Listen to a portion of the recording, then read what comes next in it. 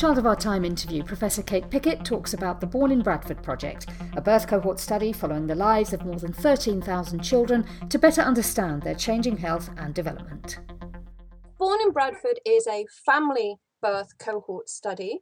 Our aim was to recruit all of the families born in Bradford over a 3-year period so that we could study their health. And it was really set up because of health problems that exist in Bradford.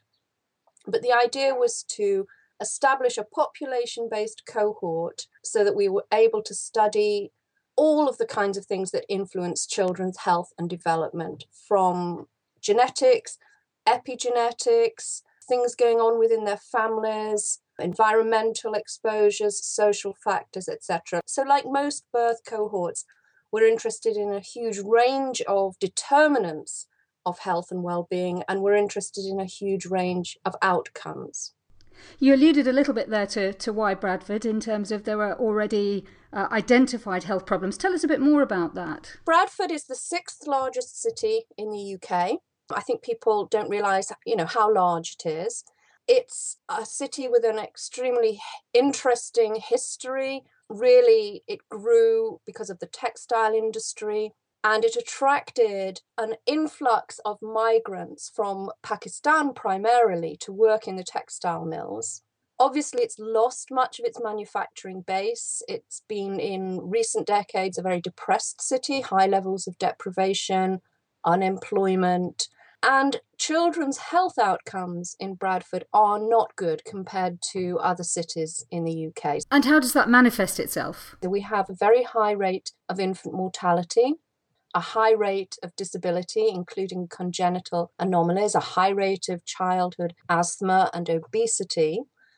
And our predominantly Pakistani migrant community, many of whom actually have been here for generations, are at higher risk for a range of cardiometabolic disorders.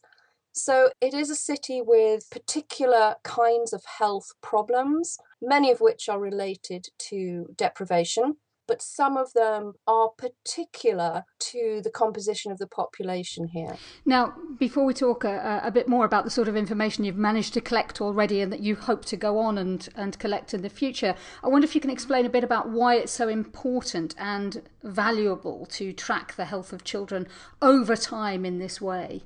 Well, we know now very well that things that affect children from the point of conception and even previous to conception, the health of their mothers and their fathers and their grandparents even, but things that affect pregnancy, their exposures in early life, and their early childhood health, well-being and development all have lifelong implications. So we know how important early life is for lifelong health and well-being outcomes and social outcomes as well.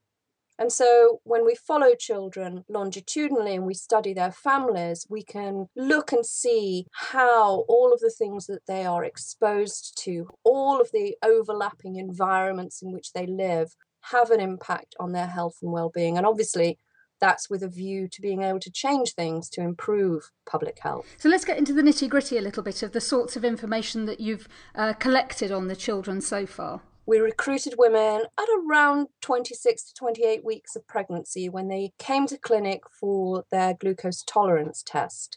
And at that point, we asked them to consent to being in the study. They filled out a questionnaire which collected a huge range of data. And then we have linked them to their maternity care records, to primary care, to hospital data, to lab results within the hospital. It's different to other birth cohorts in the UK in that when we started, it was really on a shoestring without sort of core funding for a cohort. And so the plan was always to capitalise on routine data, link to that in order to be able to follow children over time. But we have a vast amount of data. So as well as the questionnaire that mums filled out, and lots of dads too, we have the information from primary care about their health over time. We have genetic information, biomarkers, clinical path lab testing, We have a huge range of data, and we are starting to also incorporate things like data from education into that. So we're following our kids up to this point primarily through routine data collection. You've got all that fabulous, rich, incredibly detailed information on the children. What's been done with it? We've spent a lot of time and attention looking at patterns of childhood growth. So our Pakistani origin babies are born lighter than white British babies. They're smaller at birth, but their pattern of growth from birth onwards is substantially different to the white British kids. And so they eventually catch up and overtake white British kids in their body size.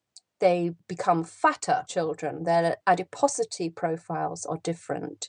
So that's been one area. We've also looked at congenital anomalies in Bradford. Again, there's been a lot of interest in this nationally because we have twice the rate of congenital anomalies in our Pakistani origin families than we would expect. That's still very small numbers of children affected, but it is an increased rate, probably substantially explained by the high rate of cousin marriage among our Pakistani families, although we have cousin marriage among some of our white British families as well. We've looked at sudden infant death syndrome, finding lower rates in our Pakistani origin families compared to white British, probably because of health-related behaviours, less alcohol consumption, less smoking among our mums of Pakistani origin. And when they share sleep space with their babies, it tends to be in a bed rather than falling asleep on the sofa. So there are things about our community that protect health and things about our community that lead to worse health outcomes. We've had an interest in pollution and shown that it has an effect on birth weight. Bradford is a city where a lot of the population is exposed to high levels of air pollution.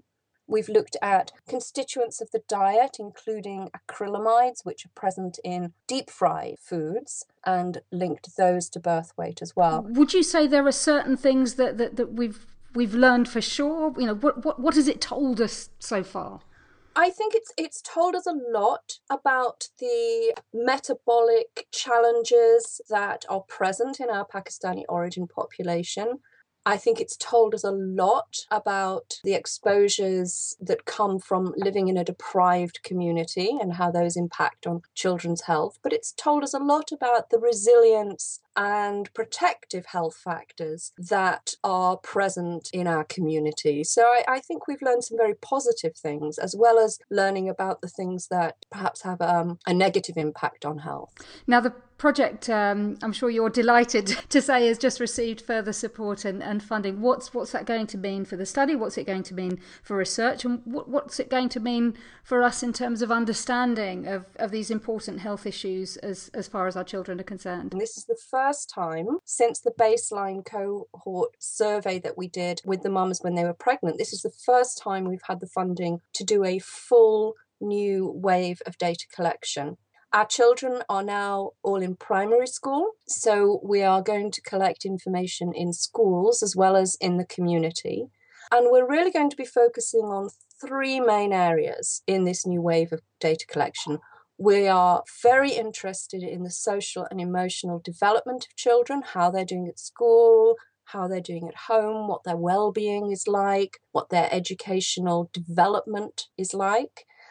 We're also very interested in their cardiovascular health and that of their parents as well, and trying to further understand what the risk factors are for the development of indicators of future poor cardiovascular health. And we're very interested in cognitive development and motor skills development and all of the kind of things that affect how kids do in school. So there's going to be an opportunity for other researchers to join us and think about how to exploit this very rich data. And of course, now we're going to be able to look at change. There's also some news about a new cohort. You've got some funding through the Better Start programme. Tell us about that. This cohort is a platform for us to study the effect of interventions that are put in place to try and change things. Better Start is a programme funded by Big Lottery. They are funding 5 places in England to implement interventions with pregnant women and children up to the age of 3 that will have an impact on those children's well-being at age 5. In Bradford, we want to evaluate what works and for whom in our Better Start community. It's 3 of the poorest electoral wards in Bradford, so it's not citywide, it's just a section of the community. And we realised that to do that, it would be very helpful to start a new birth cohort. So we've just started the Born in Bradford Better Start cohort, so BIBS it's called. Our aim is to recruit about 5,000 families over the next couple of years and then track them over time. And it's just a very exciting platform for looking at how things work. Kate Pickett was talking to Chris Garrington about the Born in Bradford project. You can find out more at www.borninbradford.nhs.uk.